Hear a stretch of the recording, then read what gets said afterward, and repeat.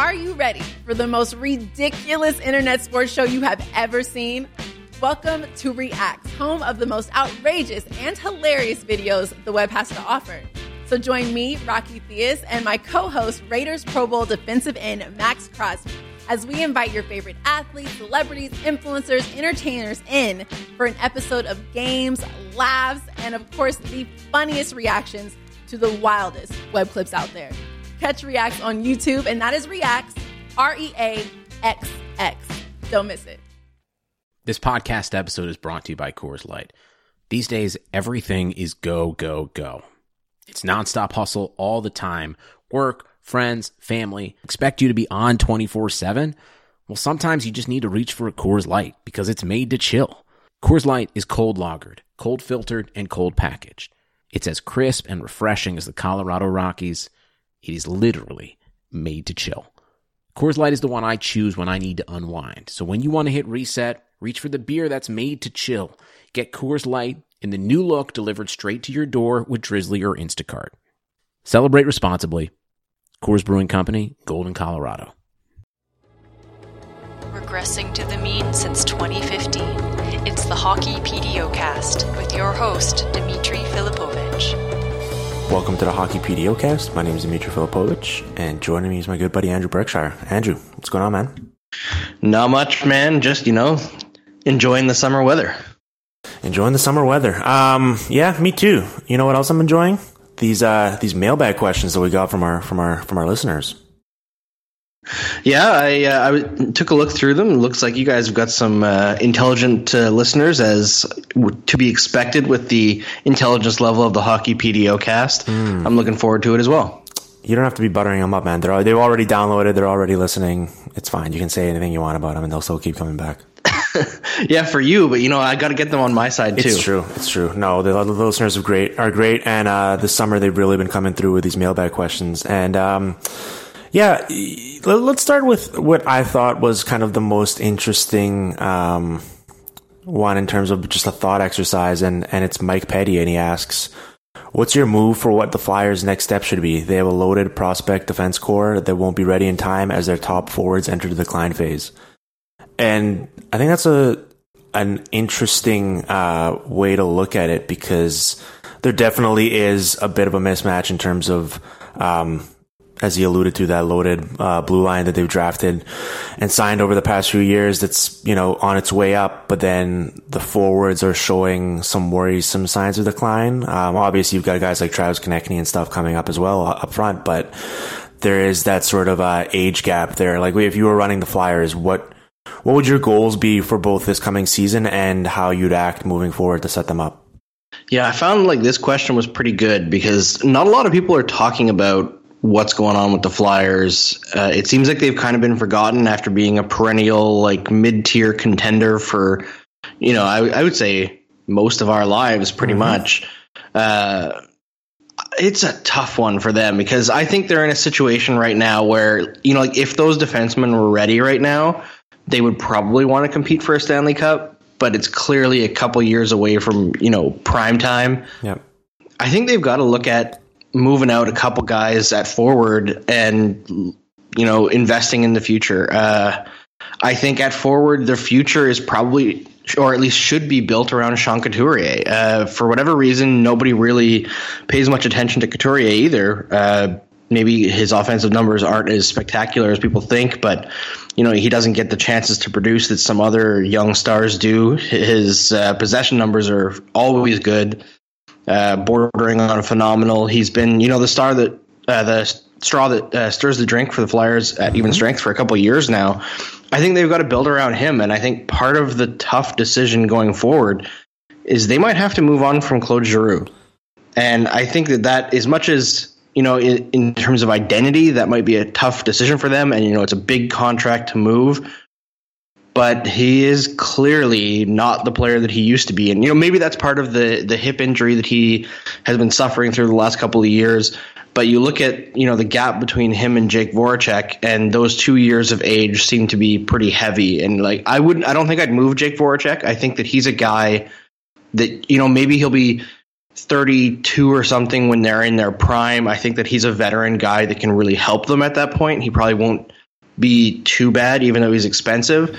But Giroux, I'm not confident in 3-4 years from now.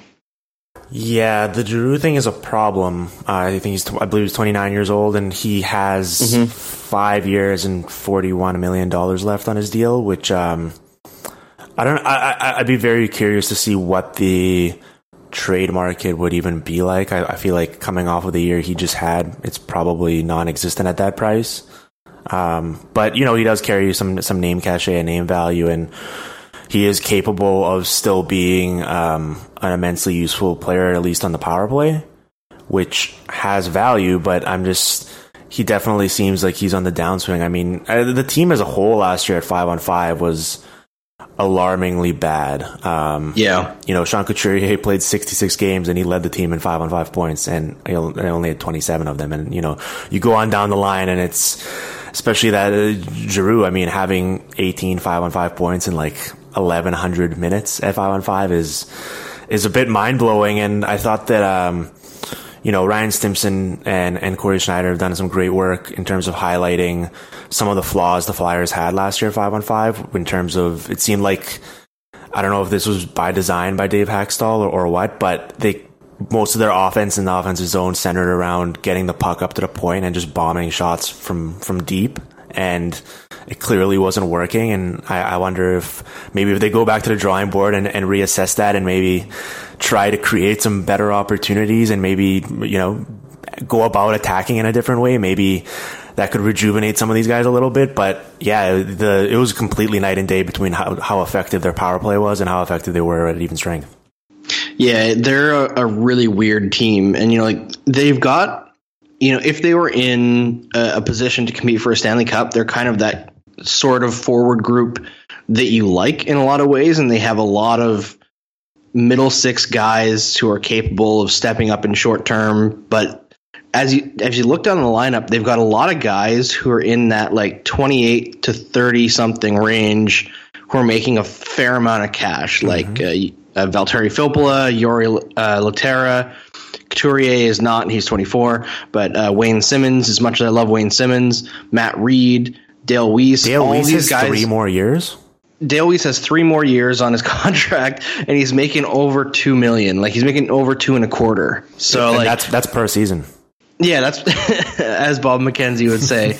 And people think I'm a Dale Weiss hater because I was always very harsh on him in Montreal, but he's a guy who has speed and a shot and not much else. Yeah. If you don't allow him to cheat out of the defensive zone like crazy, which I don't think the Flyers allowed him to do as much last year, he's not going to contribute much. He's not a possession driver. He's not a defensive player. He doesn't create offense on his own. He kind of just finishes plays that are made for him. He's a fourth line guy, and he's getting paid like a third liner. It's not an ideal situation. And even Matt Reed's only signed for 1 more year, but he's 31, $3.625 million. It's just wasted space for a lot of these guys. That Matt Reed used to be really, really good, and then he fell off the cliff, and he doesn't seem to really be able to capture what he used to have. He kind of goes up and down every season. Yeah. Is he really better than Travis Konechny? I highly doubt it. I guess Nolan Patrick will infuse some youth into that lineup, so we'll see how that works out. But I don't think Patrick is supposed to be considered like an elite offensive guy, right? He's more of a balanced player, a two-way guy. Yeah, I think he'll be a good all-around player. I mean, the saving grace here for the Flyers is that I do believe they've drafted pretty well over the past few years, and they have accumulated some young talent. I mean, most of it is on the blue line, but there is this next wave of young players for fans of the team to get excited about. Maybe the next year or two will be sort of that weird transition phase where they move on from some of these guys and look ahead to that next wave of Flyers talent that's going to lead this team back to the playoffs. But I don't know. I mean, they're going to be exciting to watch, at least. I mean, they're entertaining. It's good that, I mean, they're only paying $5.2 million for Elliott and Neuwirth combined next season, which I'm always a big fan of getting goalies on the cheap like that. They're going to be hard pressed in that division to make a run, just because there's like 5 other teams you would conceivably see being ahead of them in the standings. But they could be surprisingly kind of feisty and competitive next season if some of these young guys come up and start producing right away. Yeah, I totally agree. And, something I'm just looking at now, because I've got their cap-friendly page open, because, of course, you have to when you're talking about a team, right? Yep. They've only got 5 defensemen signed for next year, unless another guy is breaking in from the minors. I guess maybe Sam Moran, but I thought that he was a guy who hasn't really filled out the way that they wanted him to. Yeah, they've got a few of those guys, whether it's a Travis Sanheim or a Robert Hagg. I think after Del Zotto walked, I think they're kind of hoping that one of those young guys is going to be able to step up. I guess worst case, they'll be able to pluck some veteran off for cheap, as they get closer to the season. But I'd like to see, now that Ivan Provorov has gone through his mandatory 1 year of hazing, playing next to Andrew McDonald full time, I'd like to see him separated from him and get to spread his wings. But considering, as you mentioned, that they only have 5 guys signed, it seems like we're in for at least one more season of heavy Andrew McDonald usage. Yeah, absolutely. They're such a weird team because it seems like the Flyers, throughout the time that the cap has been around, have always had no cap space. They've always spent over the cap and had some guys on LTIR, or whether it was Darian Hatcher, Mike Rathje, Chris Pronger. They've always got somebody, and now they've actually got really nothing on LTIR. The only guys that they've got that they're paying that aren't on the roster are RJ Umberger for 1 more year, 1.5, and Ilya Bryzgalov forever, but he was a compliance buyout, so they're not paying him anything on the cap. So they're in a situation where they do have a bit more flexibility, but they actually don't have much cap space. Only $3.37 million this year. So that's not a lot of cap space for a team that's probably not going to be in the playoffs. And maybe people are free to disagree with me, but I don't think they're necessarily going to even be close to the playoffs this next year. I don't think that they're that competitive. I think they're probably in a 11th, 12th range more than 9th, 10th. What are your thoughts? Yeah, I think that's fair. But the way they're set up, I guess it would be kind of disappointing considering how many of those forwards, as you mentioned, are in their late 20s. You'd like to squeeze some competitive opportunities out of that and maybe go for the playoffs, but it seems like they are looking ahead to the future, and it is weird that they have so much money tied up when they're not that good, but I still think Ron Hextall's done a really good job with his team. He took over a pretty unfavorable situation and has accumulated young talent, so I feel like a large majority of the moves they've made in the past few years I've been in favor of and actually agreed with completely, so I can't say that for a lot of GMs in this league, so I think Ron Hextall is at least taking him on the right path. Yeah, I agree. They're a team that the immediate future isn't necessarily good, but they have a bright long-term future. Yeah, I'll go with that. Perfect. Okay.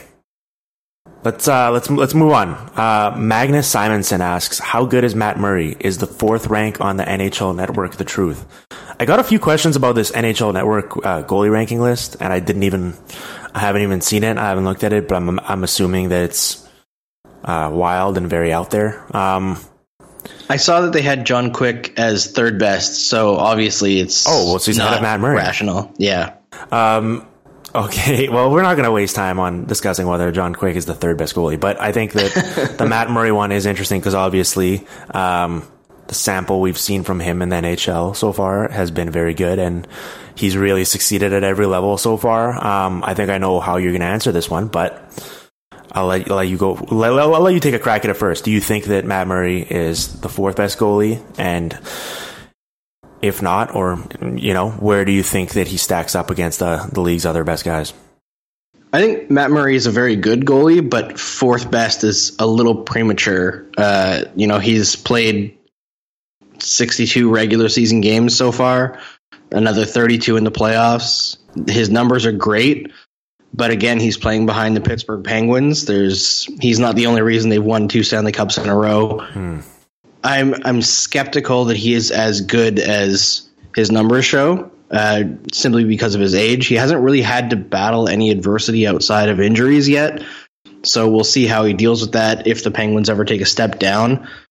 I think the sample's just a little too small. We're talking about essentially 94 NHL games, he's probably going to be good, but right now I would put him, like a hair out of the top 10 maybe, or maybe just in the top 10, in that range.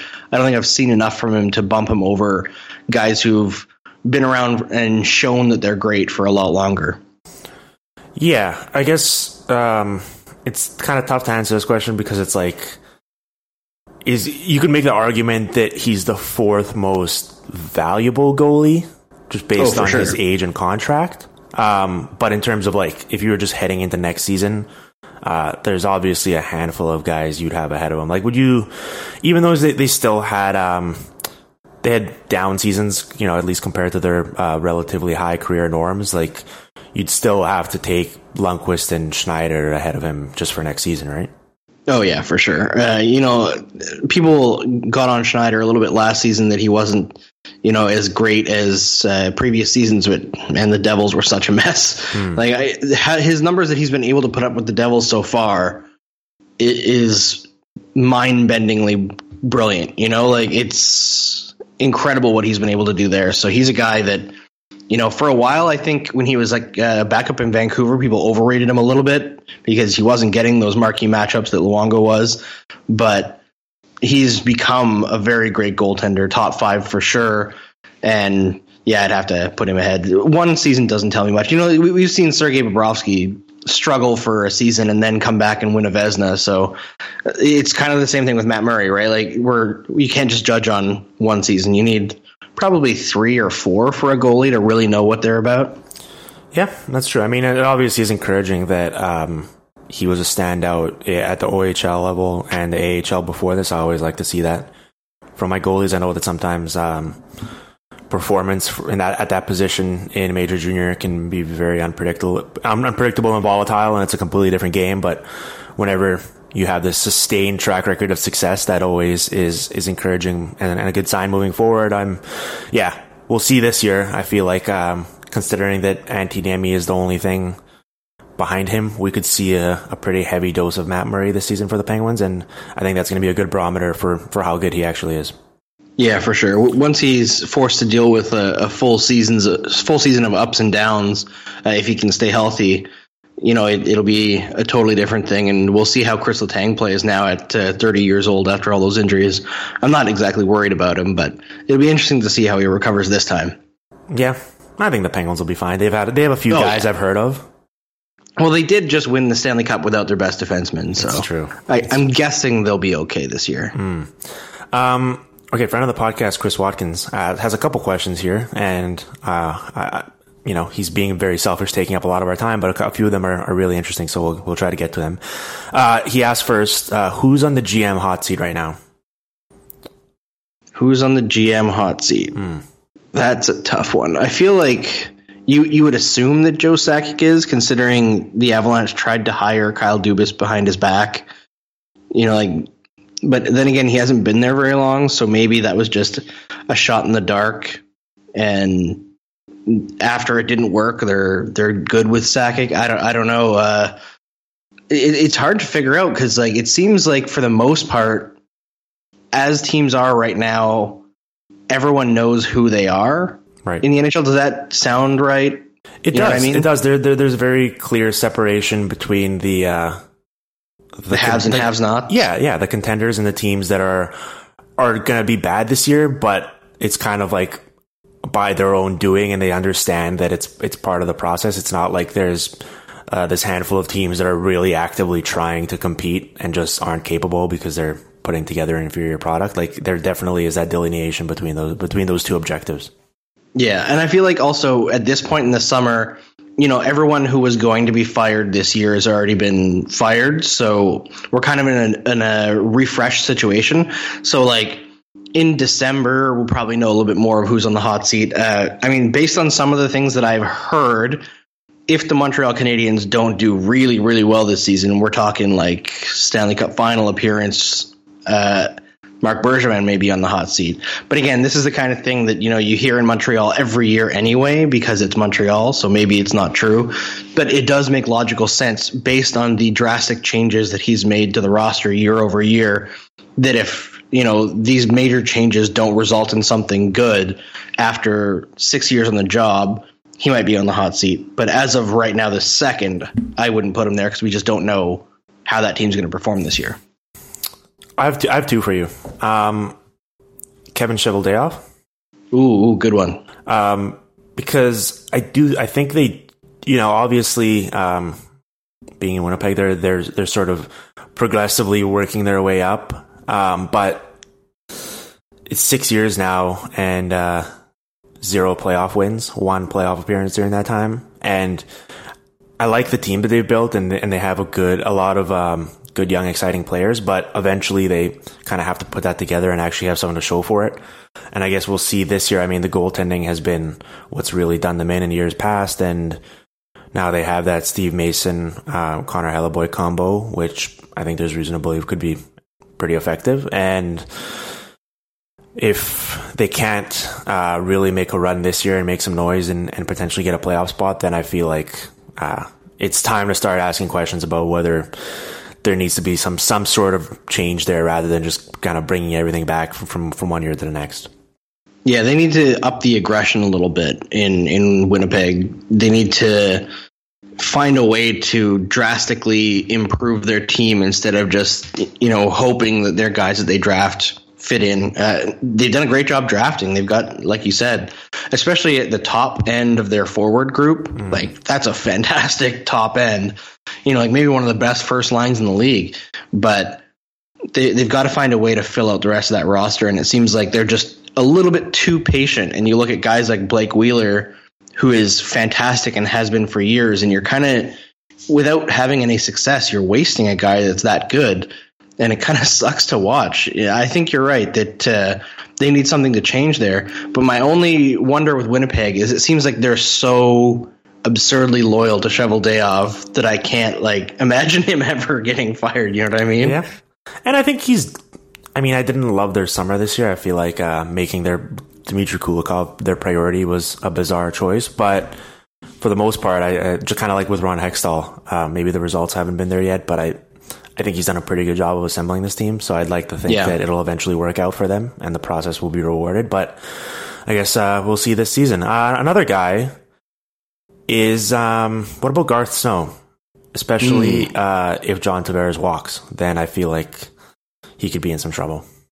Yeah, that's a good one. Yeah, if John Tavares doesn't sign and, we're at trade deadline and they're out of the playoffs, it might be time to say goodbye to Snow. I mean, is he the longest tenured GM outside of Ken Holland now? Because he's been around for a long time. He's 4th. I'm actually looking at it right now. I'm glad you asked. Poyle and Holland are from 97, right, which is pretty wild. That is crazy. And then Doug Wilson, 2003, and then Garth Snow, 2006.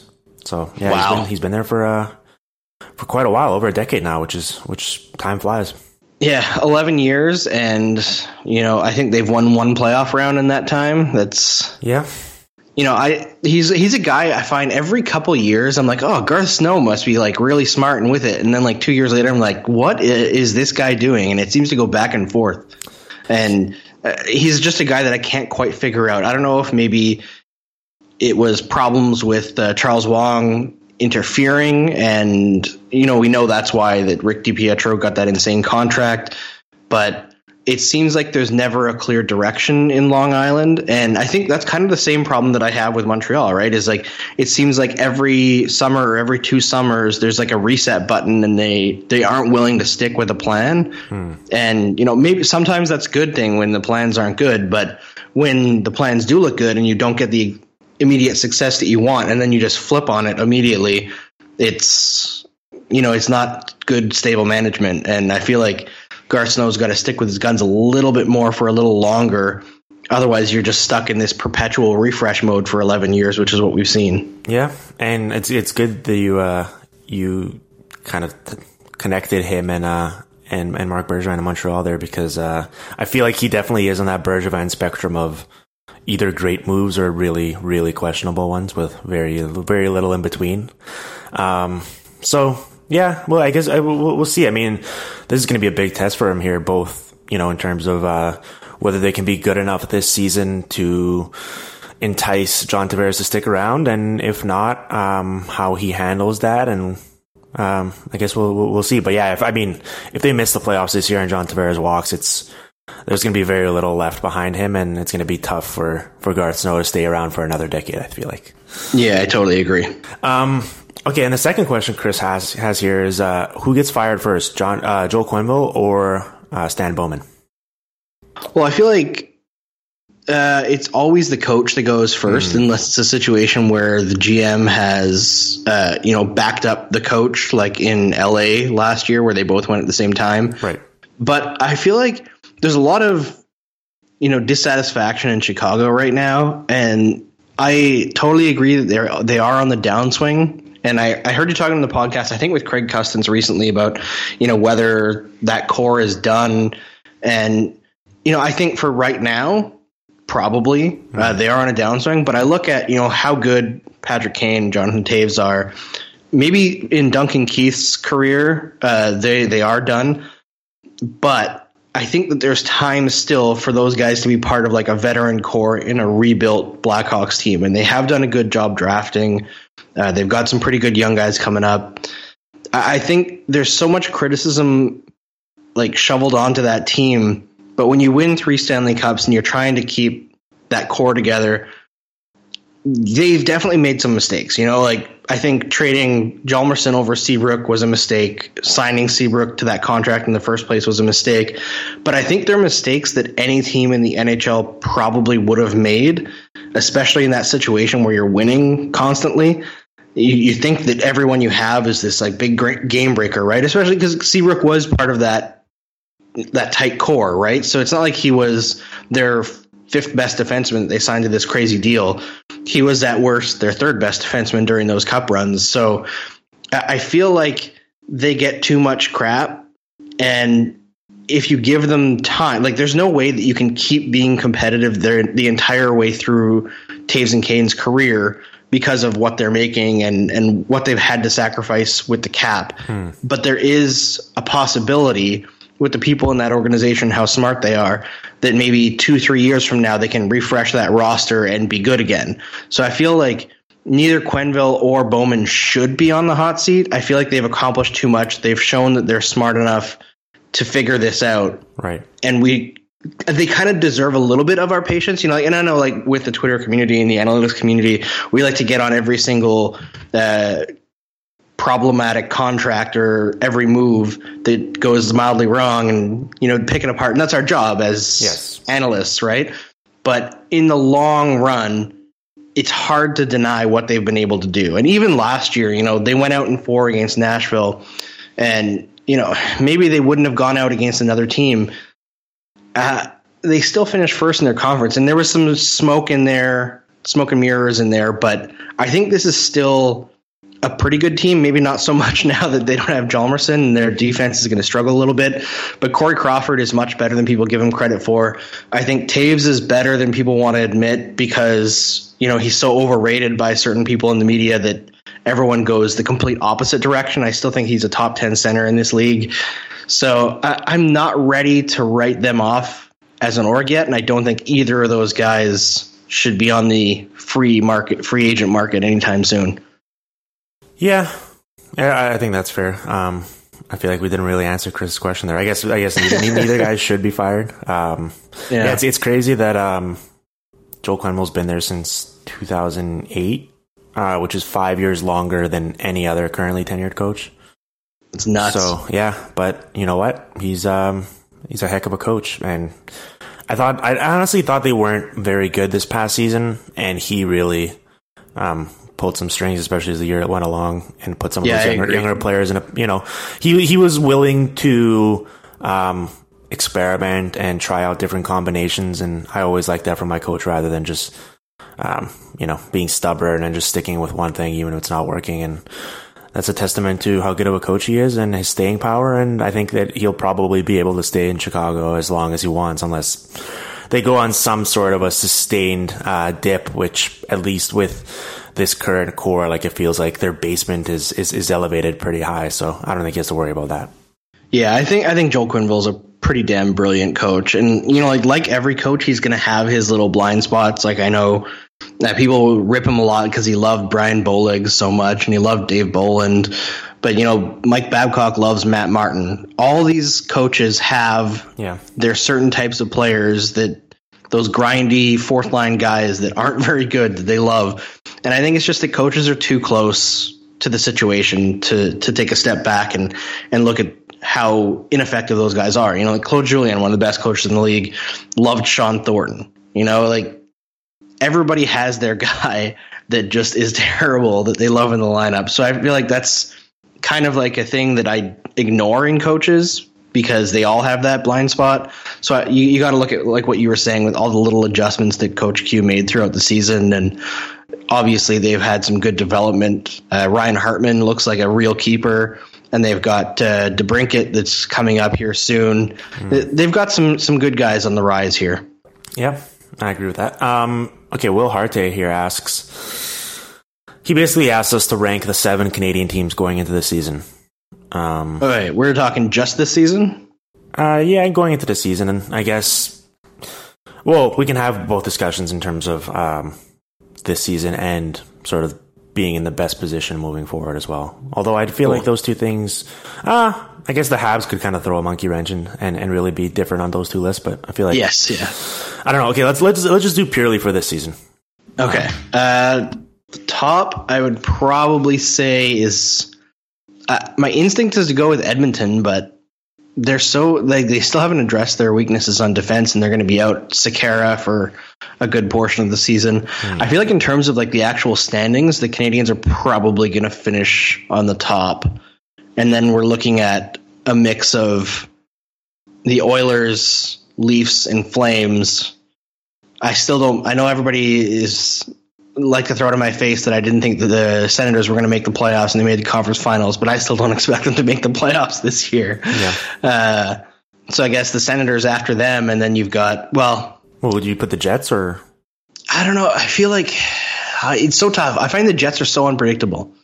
Maybe with the goaltending now, I'd put them above the Senators, and then the Canucks last, because the Canucks are definitely going to be last. I think what confuses me about the Canucks is all those signings that they made this year that, like in a vacuum, they're all pretty good signings. And then you're like, but why do you want to do that? You're not competing for anything. You're just like, yeah, I think the motivation behind that was like, I don't think Michael Del Zotto and Sam Gagner and Alex Burmistrov are going to put them over the top to the point where they're going to really ruin their position in terms of the draft lottery sweepstakes, but they're going to have like actual NHLers that people can come to the game and see as well, because last year they were trotting out guys that no one had ever heard of and had no reason to have heard of in the past, and it was just a complete tire fire. So I think they're just like, they're striving for a certain baseline level of respectability while also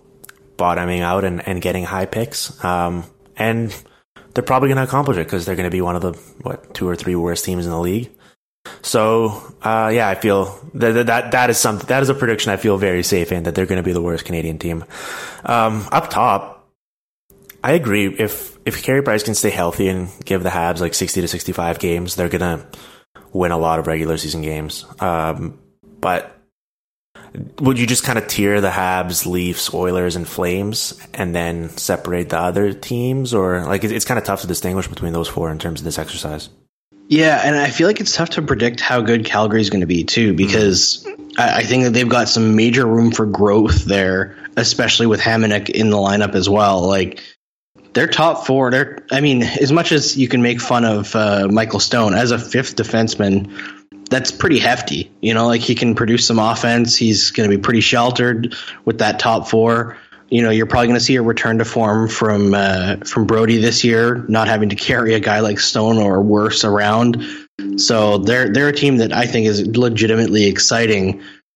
And people like to make fun of Mike Smith a lot, and he gives them a lot of material for it. But if you look at the quality of shots he's faced the last 2 years in Arizona, like, he's been an easily top 10 goaltender in the league the last 2 years. Now, maybe he's a guy that needs to face that quality of shot to show his talent, so he might not be as great looking in Calgary as he would be in Arizona.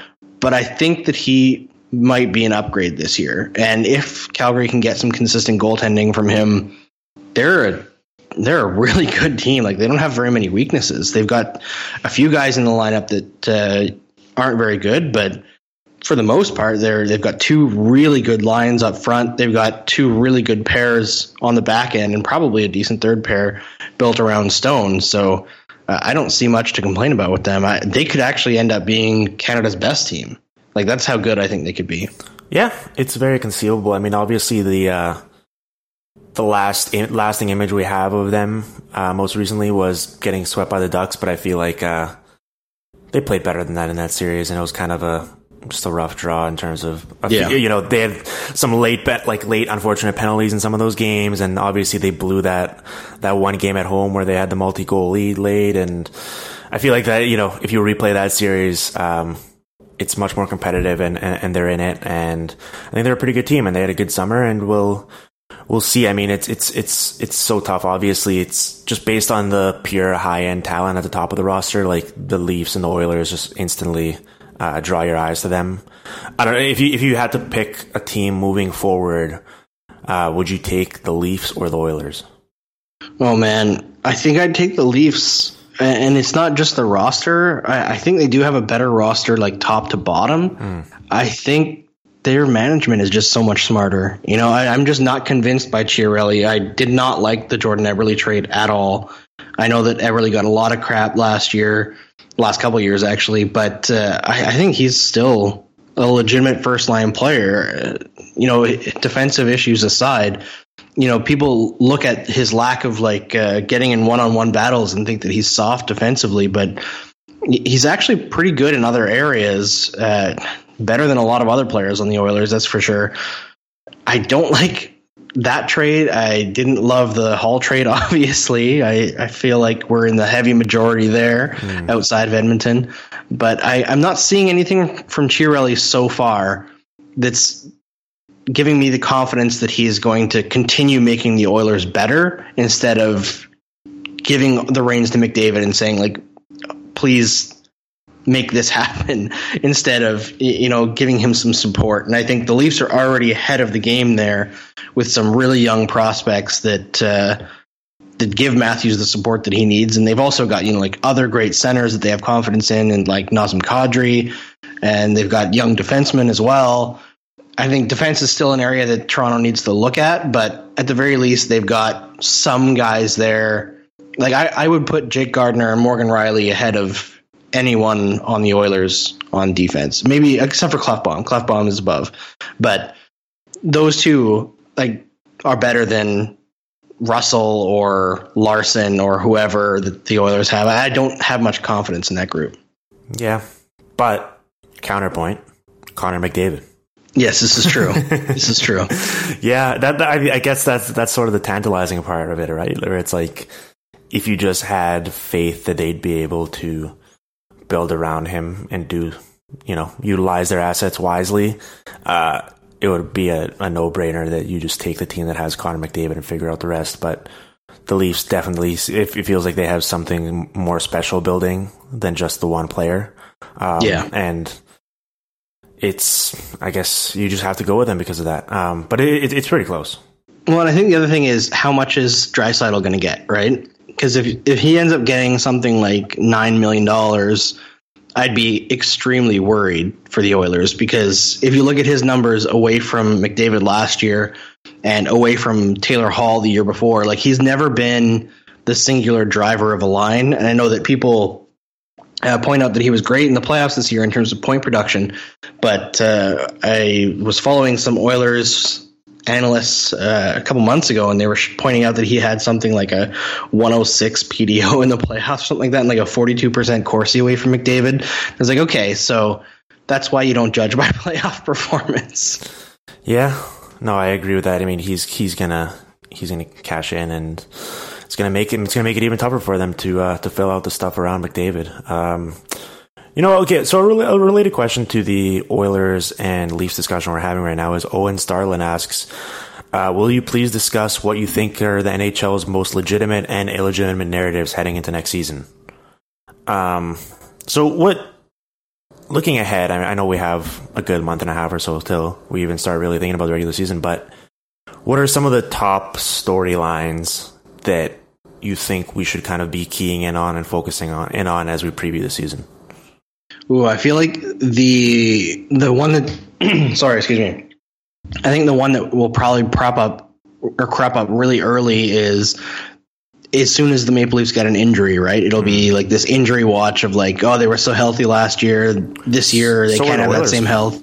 Yeah, exactly, right? So they're going to follow these two teams and look at sophomore slumps and stuff like that. I'm sure that if Austin Matthews doesn't score 4 goals in his first game, there will be some sophomore slump talk on Toronto radio from some hot takeists. Yeah. So I feel like that'll be stuff to watch.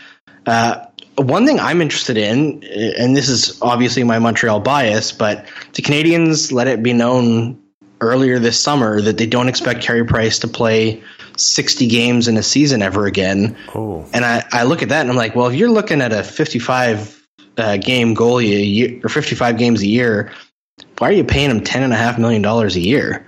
That's a pretty tough sell for this market. So if Carey Price ends up playing like 50 to 55 games and he's healthy the entire time, if they, struggle again in the playoffs, that's going to be an interesting little thing to look at in terms of how that's covered, because that's going to be a weird one.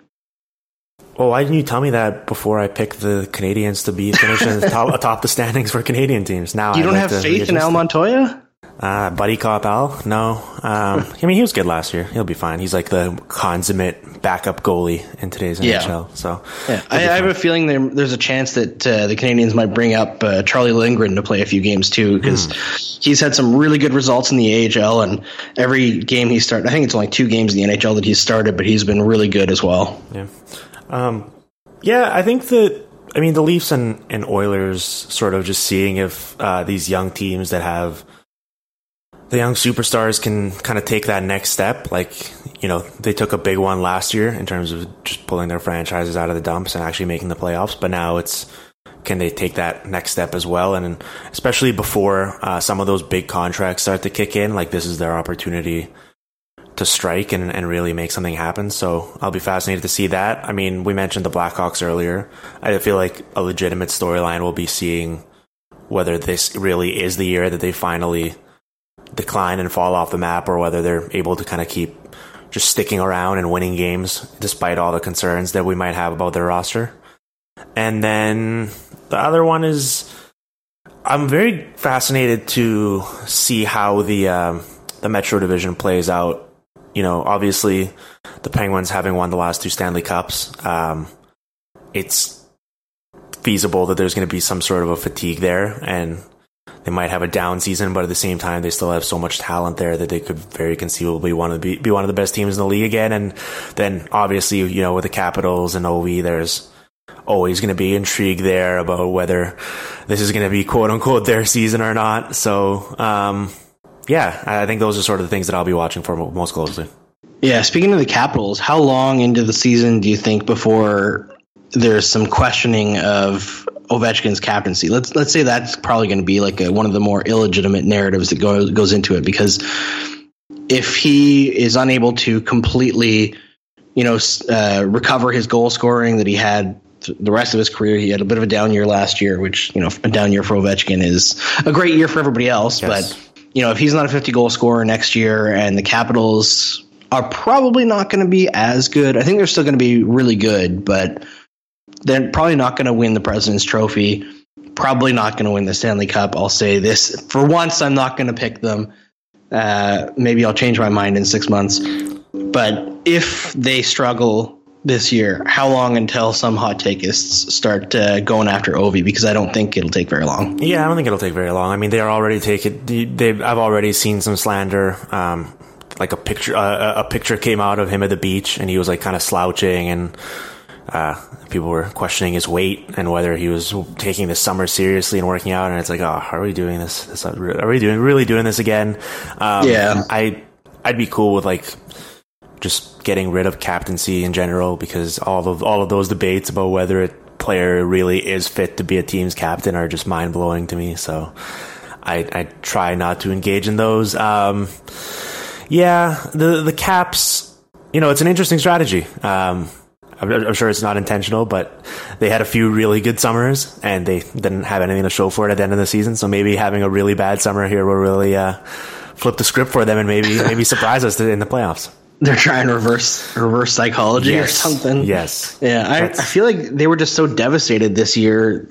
Like, they bought into the idea that this was their year, and I guess they just sat on their hands for too long, and then before they knew it, it was time to make all these moves, and they're like, oh crap, we have to lose Johansson. And I know you've been on this a few times, but this was a really bad summer in terms of asset management for them. Yeah, especially since they did lose in the second round, so they had plenty of time to plan this out. Agreed. By the time the decisions actually had to be made, it's not like it snuck up on them when they were playing late into June, and all of a sudden they were like, oh crap, we have 2 weeks here to figure it out. I don't know. We've talked about it enough. Ben Gordon asks, with the Wild signing Nino Niederreiter and Michael Granlund, although the terms differ on those contracts and the AAV is similar, who do you think will hold more value and why? Oh, that's tough. I can't even really defend this, but for whatever reason, I've never quite loved Mikael Granlund. I do love Nino Niederreiter, though. I think it's kind of a style of play thing.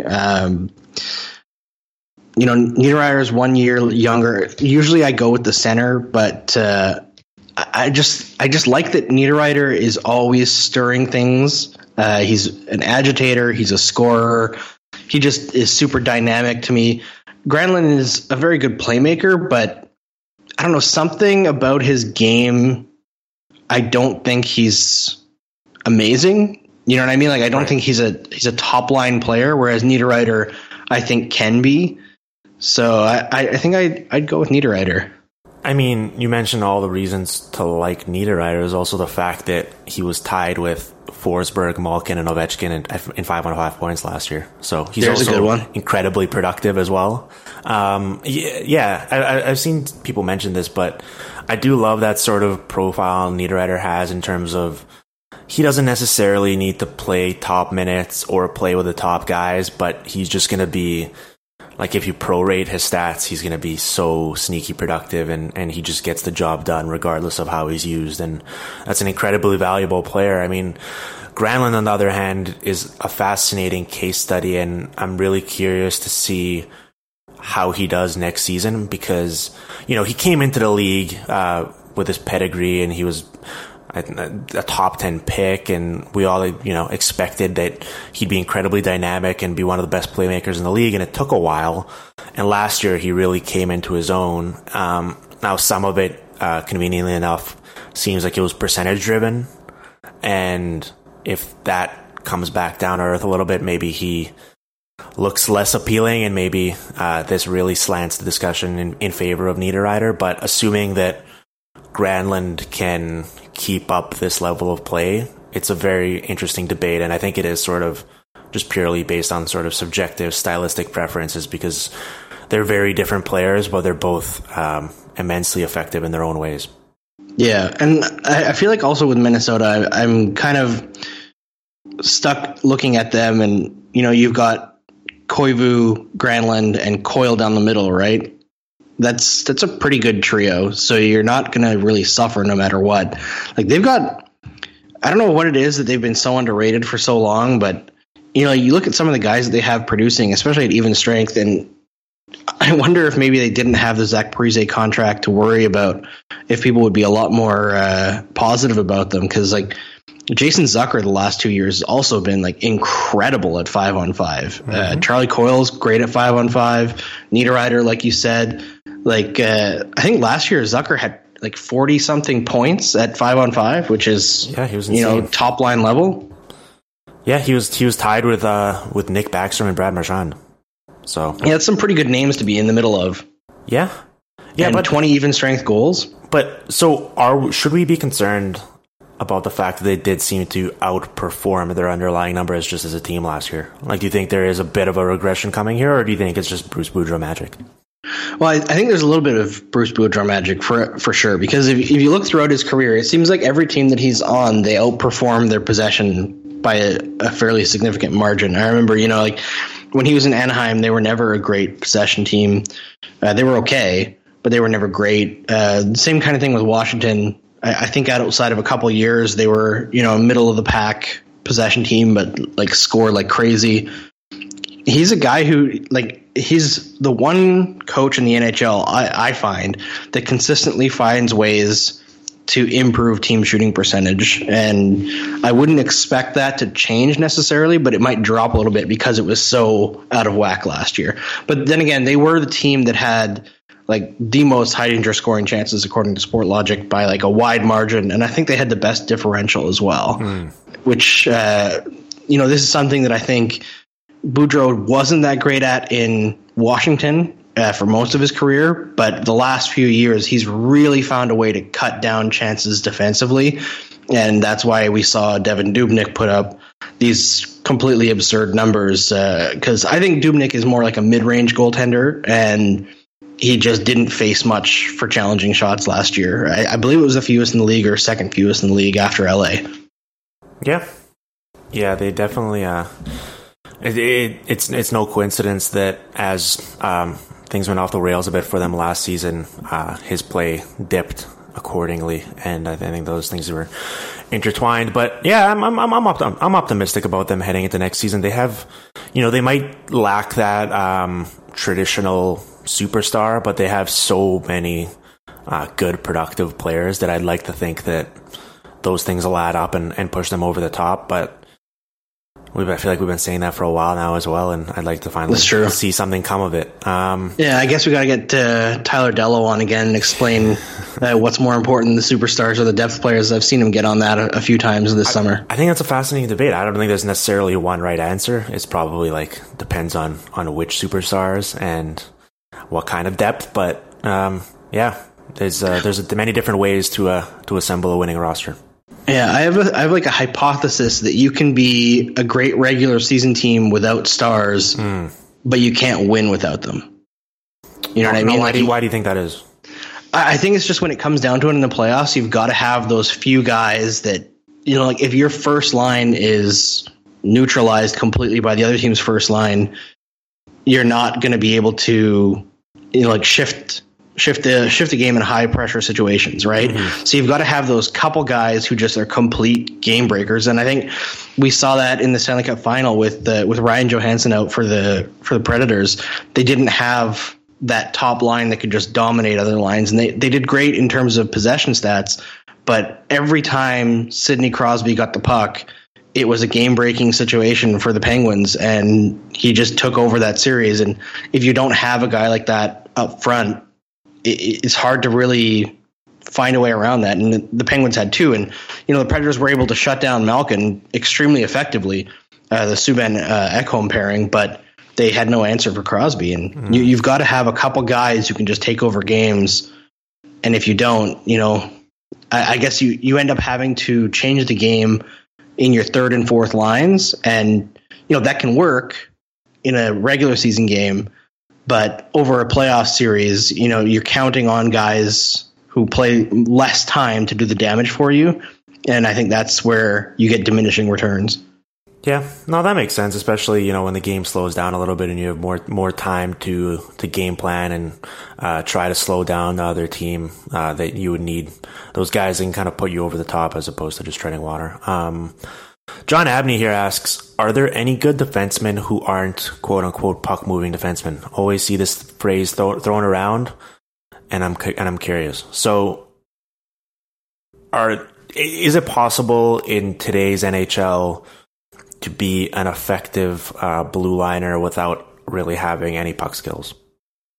I mean, I guess not without having any, but I think that what most people talk about as puck movers, they're talking about great transition defensemen or offensive defensemen. So I would say guys like, I don't know, Vlasic's pretty good in transition. Hjalmarsson too. Yeah, they both definitely have a skill. Yeah, there's skill there, but I don't think that they would be called puck moving defensemen. Right. Is that fair? Yeah, no, they're definitely the more they're the modern day defensive defensemen. Yeah, and those guys are extraordinarily rare. Yeah. like off the top of my head, those are the only two guys of that mold that I can name that are legitimately great and also don't produce anything offensively. Oh, actually, you know what? Chris Tanev as well. Yeah, especially before this past season, kind of his results are weird, but yeah, I wouldn't put much weight in this season. Would you? No, with Vancouver. No, I think it was just a lost season, and he was banged up, and I think he was playing injured, and I'm still a big fan of his game. There's a few of those guys, but you can't look at their points to figure out how valuable they are. That's for sure, but they can still make that pass out of their own zone, and they're not just, they don't have brick hands for sure. So it's you do have to have like a certain baseline level of talent to hang around in today's NHL, regardless of how good you might be positionally or what have you defensively. Like, you still need to be able to do something with the puck.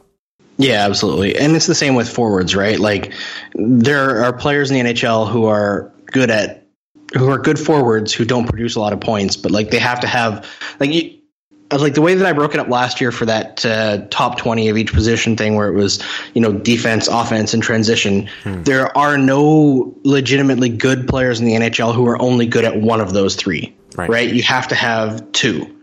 And I think that's where you look at guys like Tanev and Jarmelson and I massacred that name. Jarmelson. Now I'm not even going to try. And Vlasic. Yeah, Nick. Those guys are all good at two of those three, and they might not produce offense, but they create the situation that can lead to offense. And I think that's the major difference. Yep, I agree with that. Let's see here. Let's bang through a couple more. Josh Stauffer here asks, how do you evaluate whether players are good on the penalty kill outside of just watching them play lots? Do shots against per 60 tell us anything in that sample, or do we need to look at something else? Yeah, I usually look at like Corsi against relative to team.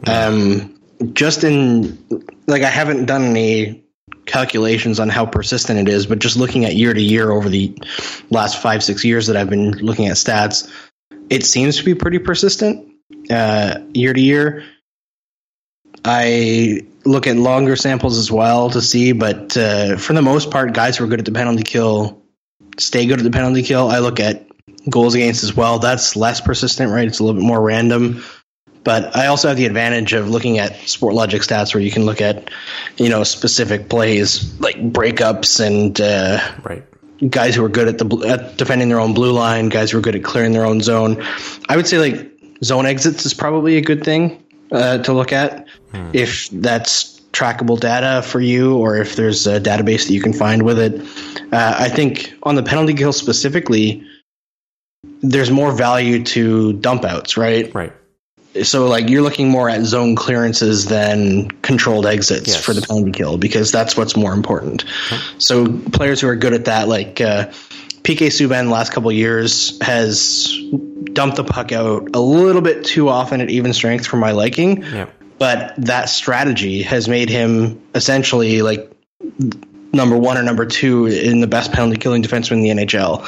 So it's interesting to see like what kind of defensive strategies don't really work well at even strength, but are really good on the penalty kill. And you can see a lot of players who are like that. They're not very good defensive players at even strength, but on the penalty kill, they are. It's fun to find those guys. Yeah. Especially since he's like mastered that alley-oop lob play out of his zone, which can be sometimes infuriating at 5-on-5, but it's immensely useful at killing time and letting his teammates change on the penalty kill. So yeah, I agree with that. I haven't looked at this. I'd be very curious to, and whether it would lead to anything enlightening, but I always wonder about how much of special teams play is sort of schematics based and tactical versus actual player talent, and maybe particularly on the penalty kill. Like, I'd be curious to see if a good penalty killer goes from one team to another, whether his underlying numbers persist or whether there's noticeable difference, and I guess vice versa. Like if a player who's not that great on the penalty kill goes to another team and all of a sudden his numbers dramatically improve, whether that's a sign that it's just something that whoever's running the penalty kill on that team is doing, as opposed to that player having some sort of natural penalty killing ability by himself. Yeah, I think that's a great question, and I'd also be really interested to look into that. I think that there are a few things that probably make for the potential of a good penalty killer, and that would be, guys who are good at staying in lanes, essentially, like good reaction time to the puck moving, a lot of instincts of where plays develop. I have a theory that offensive players are better on the penalty kill than defensive players, like even strength defensive players, right? Because they know what the offensive player wants to do. And I think that's why you see guys like Max Pacioretty or other players of that stature around the league, when they get a chance to play on the penalty kill, they're actually phenomenal. And because they know where the puck's going to go. They know where they would want to put the puck. Who leads the league in the history of shorthanded goals, Wayne Gretzky. People don't think of Wayne Gretzky as a great even strength player, but on the penalty kill, watch video of it, and it's phenomenal what he was able to do.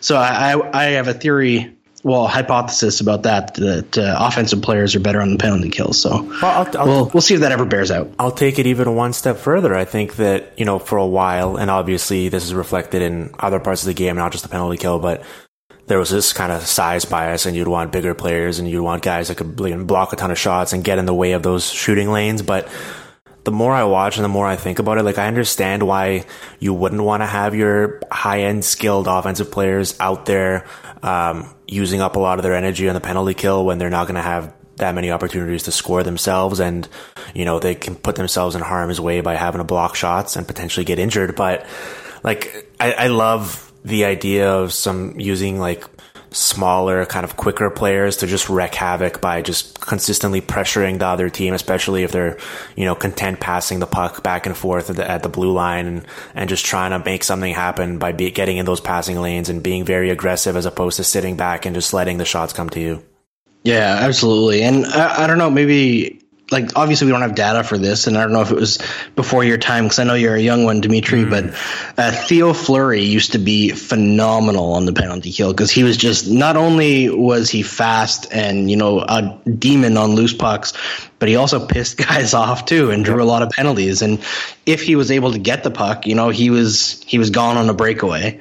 And I feel like those kinds of guys also back teams off. I'm trying to think of a modern example as well, because I remember there was somebody that I watched. Oh, Paul Byron, tiny little guy. And last year on the penalty kill, you could tell that teams didn't want to play with the puck on the point when he was on the PK, because if he got any chance to get that puck, he's gone. You're not catching him. Yeah, you're not catching him. So I'd love to see Connor McDavid play PK.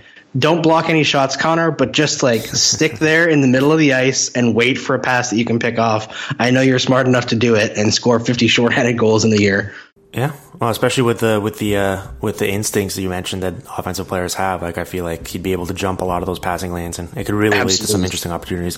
Riku asks, which of the franchise players that are getting a bit older would you look to trade to get good value for them while you still can? I guess whether that's this season or even looking ahead. I mean, we mentioned Claude Giroux obviously already, but I think maybe the ship's even sailed in terms of getting good value for him at this point, unless he can rebuild his value with a good season this year. But I don't know. Are there any other guys off the top of your head? And, we should say with the caveat that, when I had Craig Cousins on, we were talking about trading John Tavares, and I made the point of it's very easy for us to just be kind of emotionally detached and say, of course you should trade this guy and get some good value for him while you still can. But I understand why a lot of this stuff is hypothetical, because the teams might be reluctant because of what that player might mean to them, whether it's, just fan base attachment or jersey sales or ticket sales or marketing or what have you. But with that out of the way, are there any names off the top of your head that you think are candidates to fit the bill here? Well, it's tough because you got to kind of skirt the line between a guy who's, obviously too old to help their team, and another team could see them as, a great player to help them out. I feel like if they had thought of it, but given up on the season a little bit earlier, Jeff Carter could have got LA a king's ransom last year. He was having ransom. I see what you did there. I didn't even mean to do that. But he had a phenomenal year. He's probably not going to have a year like that again, although he is a great player. I think that any team would give up a ton for Jeff Carter, but is LA going to be competitive again in the next couple of years? Probably not. Yeah. I don't think that they've got the talent to refresh to become a scoring team anytime soon. So he'd be a guy that I'd look at. If Minnesota wasn't so strong, I would say Ryan Suter, because he still has that name recognition, and he hasn't really declined, but he should probably play fewer minutes. Yeah. I think he'd be a guy, and he's like, his contract is crazy, but it's also not the worst in terms of fitting under the cap. Yeah, I think those are the two guys that I would look at. Yeah, it's tough because a lot of the more obvious candidates are also on teams that fancy themselves contenders this season. So like it would be tough for them to. It would be like a real it would take like a real sort of just badass GM to be willing to take that type of a PR hit while also maybe thinking like maybe this player is not even that good anymore and we can fill in the gap and be better for it both right now and moving forward. But I don't know, like what do you about think? Ovechkin? Well, yeah, but the thing is like with him and the money he's still owed. I wonder what the market for him is, right? Like there was a lot of talk about that at the start of the summer before they had to offload some guys and make it work financially. I'm not sure whether that would ever happen. Like, what about Jonathan Toews? Ooh, that's tough. I feel like you could get probably more than Toews is worth for Jonathan Toews because of his pedigree, right? So that's a pretty good one. I mean, just the fact that he's a 29-year-old who still has 6 years and over $60 million still owed. I feel like, but I do wonder whether, obviously he has like a no move and the Blackhawks aren't going to trade him because of what he means to that franchise, but I do wonder what they could get for him in a deal without even considering how much better off they'd be for it financially in like 2021 when he's not that good anymore, but still owed $10.5 million per season. Yeah, I totally agree with you. I mean, if we were looking at a couple seasons ago, I would say, like, I understand the decision that they made, but if the Canucks would have traded the Sedin twins a couple years ago, they'd be in such a much better position right now because they could have gotten a lot. Yeah. Whether or not teams would be able to fit in that cap space would be another question, but I feel like you can always work out a deal, right? Like, I feel like oftentimes we're too willing to say, oh, well, it wouldn't fit with the cap. Whereas, like, if you really want to work out a deal, you can figure something out. Like PK Subban was traded for Shea Weber. Those are two massive contracts. Hey, a year ago, we could say that's the attitude that Nashville had with Shea Weber, was to move on from an aging player. Mm-hmm. But it's just looking through the list of players now. Maybe if Boston struggles to make the playoffs this year, they can move on from Zdeno Chara. Now, he's not what he used to be at all, but I would say that a lot of teams would spend a fair amount at the deadline for Zdeno Chara for a playoff run. Yep. I think that's a good one. I'm going to take it to the ultimate extreme here, and I've brought this up on the podcast before, but Brent Burns. Ooh. Yeah, I've thought about that recently as well, because he's not young. He's 32. He's going to turn 33 this season. His 8-year, $64 million contract has not even started yet. Oh man, that's rough. He just scored a ton of goals and won the Norris Trophy. I'd be so curious to see what you could get for him. Yeah, I would too. Would pay I think a team would pay a ton for him, and it'd be tough to sell to your fans, especially since the Sharks are, despite losing Patrick Marleau, could once again be pretty good next season, I think, and be right there in the Pacific. So it's kind of tough, but man, that would be a fascinating kind of time to get out while you still can and recoup the ultimate value, as opposed to, as you mentioned, with a guy like Chara or Sedin's, where you're not getting what you could have for a few years ago. Yeah, I wonder, if they would be able to lay that entire contract on another organization. That'd be interesting, because I like Brent Burns a lot, and I know you do too. Yep. But at his age and with the amount that he shoots, like, when is his shoulder going to give out? Yeah. Yeah, I'm not sure how he's going to age. It's a tough one. Yeah. Let's do one or two more here. St. Louis Dave asks, are there any key assumptions towards the game that you carried a few years ago that you've changed with improved levels of game data since? Definitely. I was definitely one of those people who was like, shot quality doesn't exist. I would say I was also on the quality of competition doesn't matter either. And I still don't think quality of competition is as important as a lot of people believe. Right. It's definitely not as important as, say, quality of teammates, but there's definitely some data out there now that shows that, especially at the very top of the lineup, when you're facing like the best players in the opposing team, it does have quite the impact.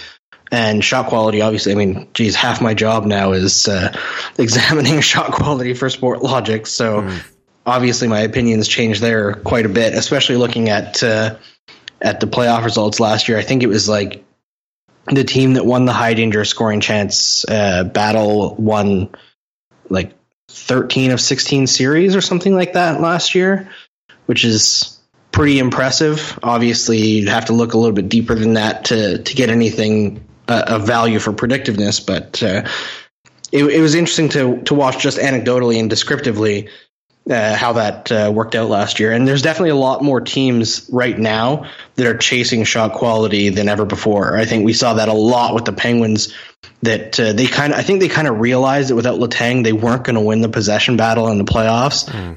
And they'd already kind of shifted during the regular season into trying to get more extremely high quality scoring chances. And they just went all in for it in the playoffs and just like formed a shot blockade in front of their net to keep Fleury and Murray insulated as much as they can, or as much as they could, and it ended up working for them. Who knows if it could work long term, but it was an interesting change of pace. Yeah.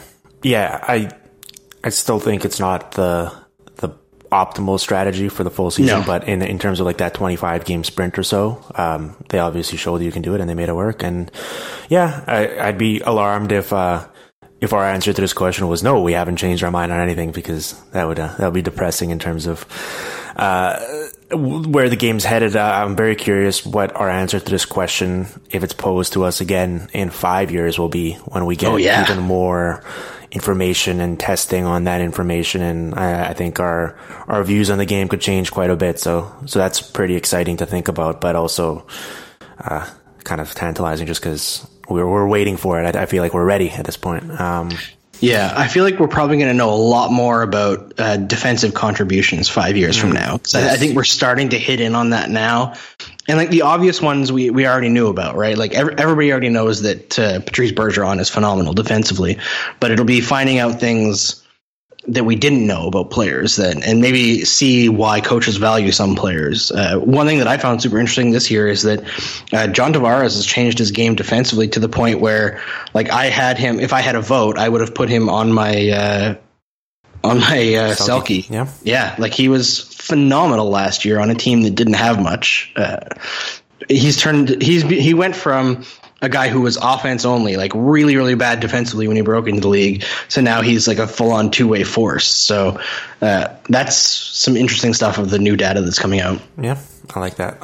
Okay, one final question here. And this wasn't on the initial list that I gave to you in preparation for the show, but I think you'll be fine.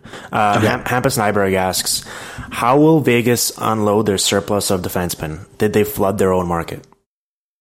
Yeah, I think they did. They've, like, even the guys that they have traded, they haven't got great value for. No, I think there was a miscalculation that happened here, and also just I don't hate the idea in principle. I thought that the way they went about it was bizarre with the names they took on, because I just, like, they willingly took Lucas Biza. It's not like I understand like taking on a Clayton Stoner or whatever, because, you know, the Ducks incentivize them to do so. But, like, I think they legitimately took Lucas Biza and thought that they might get a team to bite on him. And I just think that was a miscalculation on their part. It was a huge one. And also, like, their decisions on defense this whole way, ever since they started, have been really confusing, right? Because even the one good, or I guess they made a couple, but one of the major good decisions they made at the expansion draft was taking Nate Schmidt. Mm-hmm.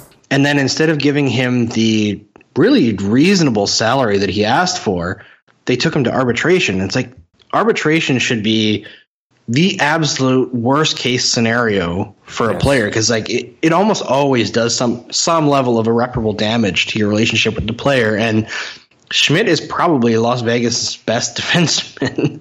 Yeah. So like he was asking for like 2.75, which is below league average salary for a guy who's probably going to play on your first pairing. Like, dude, just sign the guy. And then, like, you know, Alexei Emelin, they didn't get much for. They got very little for David Schlemko from Montreal. I think they got maybe a second-round pick from Mark Method. But it seemed like they decided they were going to take all these guys who teams shouldn't value, but some teams do.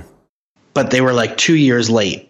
You know, like if they would have done this exact draft 2 years ago, they probably would have gotten a lot more value for those guys. But they've kind of been exposed as defensemen who aren't very important.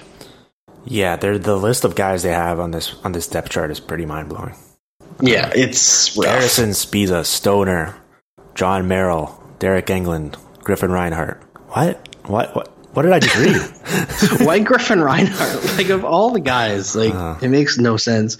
And, you know, like, when I looked at their team that they assembled and I, like, went through all the stats for those players and kind of tried to develop, like, what type of team they were going to be next year, and based on the guys that they picked, like, they're going to be a very heavy grinding team that generates almost no offense. They're very immobile, very slow. If you're an expansion team, like if it were me, maybe I'm naive in some way, and I probably am. But if I'm trying to sell stuff in Las Vegas, you know, you're picking for the future for sure, and you're picking for trades for sure, but try to get as many exciting, dynamic players as you can, even if they're not going to be, you know, first liners. Get guys who can do something, who can wow the crowd, because it is Las Vegas. You're competing with some major shows there. And I just wonder, like, I know that they're saying that they have a lot of season tickets sold and everything, but that's year one. Right. So if they're really boring this year and can't score and really slow and just get slaughtered every night, who's coming back next year? Well, and the thing is, like, I completely agree in terms of what their team's going to profile like, but I would have thought that, and we knew that was going to be the case as soon as the, you know, with all the mock drafts we did for pretty much a full year in terms of knowing the expansion rules. But, like, why wouldn't they take more forwards who were either on good contracts or were expiring soon, like, and just put them in great opportunities to succeed in terms of, like, top power play and first line, and then try to trade them while their value is high at the deadline. Like, that's what I thought was confusing. Like, I understand that maybe the financial concerns, but, like, you could have done that with a Michael Camilleri and then flipped him at the deadline to some contender, and instead they just take John Merrill, and it's like, it just seems like you're just settling for just like the most conservative, bland option ever, and I just don't see what the upside with that is, and I thought they should have taken a few more risks along those lines as opposed to what they did. Yeah, I totally agree. And you also look at, like, the defense as they're structured, and they've got Nate Schmidt, Griffin Reinhart, and Brad Hunt signed next year. Yeah. Everyone else is either RFA or UFA. That's a lot of work to do over the next calendar year. Like, there's, even at forward, they've got 1, 2, 3, 4, 5, 6 free agents restricted or unrestricted to work on. Calvin Pickard is a restricted free agent next year. Like, they didn't exactly set themselves up to be able to relax at any point in the future. And I feel like also George McPhee's comments about how, like, he didn't want to make other teams mad kind of tell you what's wrong with the NHL today, is that there's always, like nobody's going for it. You know what I mean? Like, they want to win, but they're not willing to sacrifice a relationship with their good buddy to do it. And that makes the league kind of boring. Yes. No, I agree with that. Yeah, we'll see. I mean, they obviously loaded up on a ton of draft picks, and they came out of this year's entry draft looking good, but it's going to take a few years for any of those guys to really be impact players for them, so they got to wait for that. But yeah, other than that, I think it's time for us to sign out of here. I mean, we did a good 80 minutes. I feel like we answered a lot of questions. I mean, there were some other ones. As we said, the listeners really came through. I feel like we probably could have done another 80-minute show here, but I guess we'll just save them for later and get to it maybe later on in the summer. Absolutely. Andrew, do you want to plug anything? What are you up to these days? These days, I am working on that long-term project for Sportsnet again. That's pretty much all I'm working on right now. I'm off with RDS until September, and I've got the podcast going again soon. I'm probably going to be starting something up with Mark Dumont pretty soon as well, because it's a secret, I think, right now, but there's something in the works with me and Mark Dumont. So I'm a pay big Mark attention Dumont to that. guy, so I support Me too. that. Yeah, well, listen, we've already made tentative plans, but now that we put it out in the universe, we have to follow through with it. Let's do that top 10 series again, like we did last preseason, once you release it to the world on sportsnet.ca. Absolutely, man. You can count on me. Absolutely. Chat soon, buddy. Talk soon. The Hockey PDOcast with Dimitri Filipovic. Follow on Twitter at DimFilipovic and on SoundCloud at soundcloud.com/hockeypdocast.